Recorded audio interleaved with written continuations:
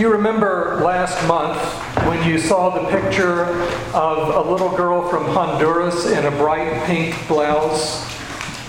She was looking up in tears as a Border Patrol officer searched her mother, who had just been detained for crossing the border into the United States from Mexico. I imagine you probably saw it somewhere because the photo went viral in the press and all over the internet. That little girl became an icon of the grief and the fear experienced by refugees coming into this country. And she touched our hearts. Many people seeing that picture were moved to contribute to organizations providing assistance to detainees. And people from all across the political spectrum were protesting the administration's policy of separating families at the border. It turned out later that we found out this little girl wasn't actually being separated from her mother. The last we heard, they were still being held in detention together. But what I want to focus on today is the power of that image. The power of that image to move us to compassion. What was it about seeing the face of a crying toddler that moved so many of us to have compassion, not only for her, but for thousands of other refugees, migrants, and asylum seekers? The word compassion comes from the Latin compassio, meaning to suffer with. Compassion is closely related to love because it involves caring for another person. And it's closely related to pity because it has to do with recognizing someone else's pain. But compassion carries with it the sense of active engagement, doing something. I like the definition given by British psychologist Paul Gilbert, who says that compassion is a sensitivity to suffering along with a commitment to alleviate and prevent that suffering. It's recognizing suffering and doing something about it. I can pity someone from a distance, but compassion brings me up close and personal. In today's gospel, we hear about the compassion of Jesus. His disciples in the story are tired from their missionary travels, so Jesus invites them to come away by themselves for a while and rest. But it's really hard to find a place to rest, what the Bible calls a deserted place. There are not many deserted places when Jesus is around because everyone wants to come and be with him. They demanded his attention so much that the disciples had no time even to get a bite to eat.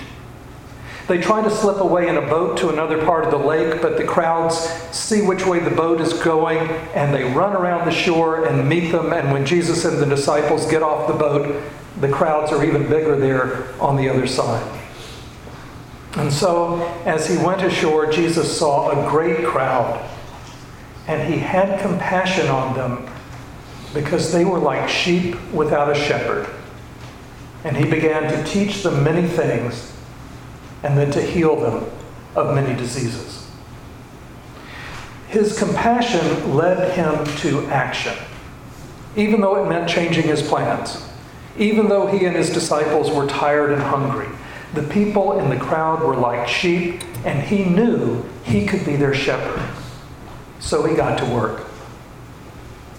The Greek word that Mark uses for had compassion here is splagizomai. It's a wonderful word. Literally means being moved in the intestines. It's where the Greeks thought the seat of the emotions were. We often think of it as being in the heart, but for them, it was down a little lower. It's like when we say, I had a gut-wrenching experience. That's where compassion comes from, all the way down. Splagizomai appears 12 times in the New Testament. 10 times, including this one, it refers to the compassion of Jesus for people who need his ministry. Once it's the Good Samaritan who has compassion on the man who's been robbed and beaten and left for dead in a ditch. And the last time, it's the father who runs out to meet the prodigal son and welcome him home after all of his sinful ways. Every time, compassion leads directly to action. Whenever Jesus is moved by the sight of someone suffering, he doesn't just smile and wave and send out his thoughts and prayers. He reaches out. He extends a helping hand or a healing touch. Even if it's the Sabbath when no one is supposed to work, even if the demons are raging fierce against him, even if the religious authorities accuse him of working magic, even if the forces of empire nail him to a cross. You see, compassion has a cost. Pity has a price. Love is no luxury. When people anywhere are suffering, the compassion of Jesus is medicine for the world. So how can we become more like Jesus in his compassion? Recent psychological studies tell us that compassion, like a lot of other things, increases with practice. You get better at it when you do it more often. In one study, participants were told to envision a time when someone they knew had suffered and then practice wishing that the person suffering would be relieved. The participants in this study used a form of Buddhist mindfulness meditation to focus their compassion, imagining a person in pain and then repeating phrases like, "May you be free from suffering. May you have joy and peace." And the more they made a habit of this, the more likely they were to be generous and supportive and helpful to people in real life, not just to friends and family, but to strangers and even to their enemies. Remember again that little girl in the bright pink blouse crying while her mom was being searched. What was it about that picture that moved so many of us to compassion? I think the compassionate response requires 3 steps. The first one is maybe the most obvious, but it's also one that we sometimes skip, and that is we have to see the person. We have to really see them, understand what this person is going through. We have to recognize this person isn't me, isn't just an extension of me, isn't put on this earth just for my benefit. We have to look at the person, recognize her condition, just as Jesus looked at the crowds and realized they were like sheep without a shepherd. And then second, we have to realize that while the other person isn't exactly the same as I am, she's like me. We share a common humanity. There's another version of that Buddhist meditation that says, just like me, you want to be happy. Just like me, you want to be free from suffering. I may not have left my home to travel hundreds of miles over dangerous roads and then be arrested in a foreign country by people who don't speak my language, but I've been afraid. And if I stop to think about it, I'm only a few generations away from having been an immigrant myself. After all, if you're born in this country, there are only 4 options. Either your ancestors were Native Americans, or they were slaves, or they were refugees, or they were immigrants, or some combination of the above. In my case, there were some Lutherans who were religious refugees from Austria. There were some economic refugees from the clearances in Scotland. There were some English immigrants who made the voyage across the Atlantic in hope of a better life. There was even one Irish guy who came to America as a mercenary soldier in the American Revolution. At the age of 14, he played the fife in Lafayette's army, and then he stayed on to become a soldier. But after being a soldier, he stayed on to become a farmer. All of them came to this country before 1783, before there was a United States. But none of them had a visa, because this country had completely open borders for the first 100 years.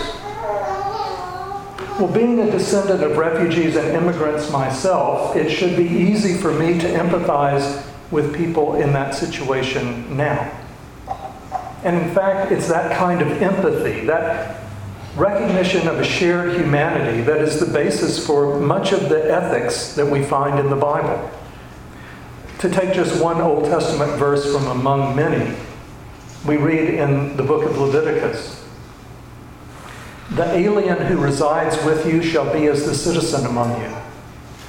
You shall love the alien as yourself. Why? For you were aliens in the land of Egypt.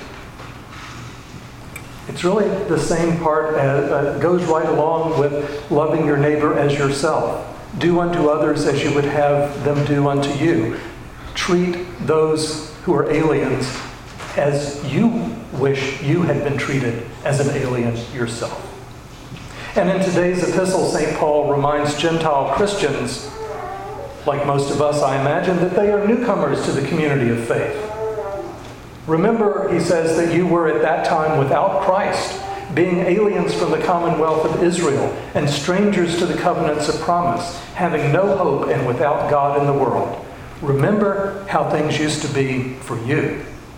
But, says Paul, the blood of Christ has broken down the dividing wall and made all one humanity in place of two, Jews and Gentiles together. And then he goes on to say, so then, you are no longer strangers and aliens, but you are citizens with the saints and also members of the household of God. All of us are citizens now in the city of God. But our Christian citizenship isn't the result of our ancestry or our merit or anything that we have done.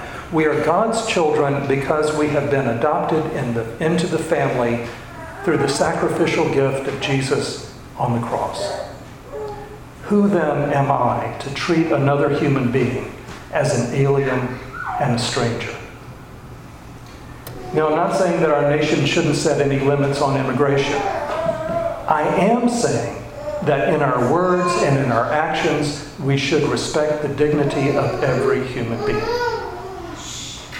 If I'm going to share in the compassion of Jesus, it isn't enough for me to see the little girl crying at the border or even to recognize that we share a common humanity and a common history of migration. Those are important, but there's one more step. The last step is that I have to realize she has a claim on me. Jesus saw the crowd as sheep and knew he was called to be their shepherd. The Good Samaritan saw the man in the ditch and knew he was called to be the neighbor. I see that little girl crying and I know I'm called to help her and all the others like her because I'm a Christian. And that's what we do. So this week, let's practice our compassion. It's a bit like lifting weights or running a marathon. You have to work up to it little by little. We won't get there all at once, but we have to make a start. Practice your compassion muscles. Build them up. When you see someone in pain this week or hear about someone in trouble, think, just like me, you want to be free from suffering. And then do what you can to help. Compassion has a cost. Pity has a price. Love is no luxury. Wherever people are hurting, anywhere in the world, the compassion of Jesus is medicine for the whole world.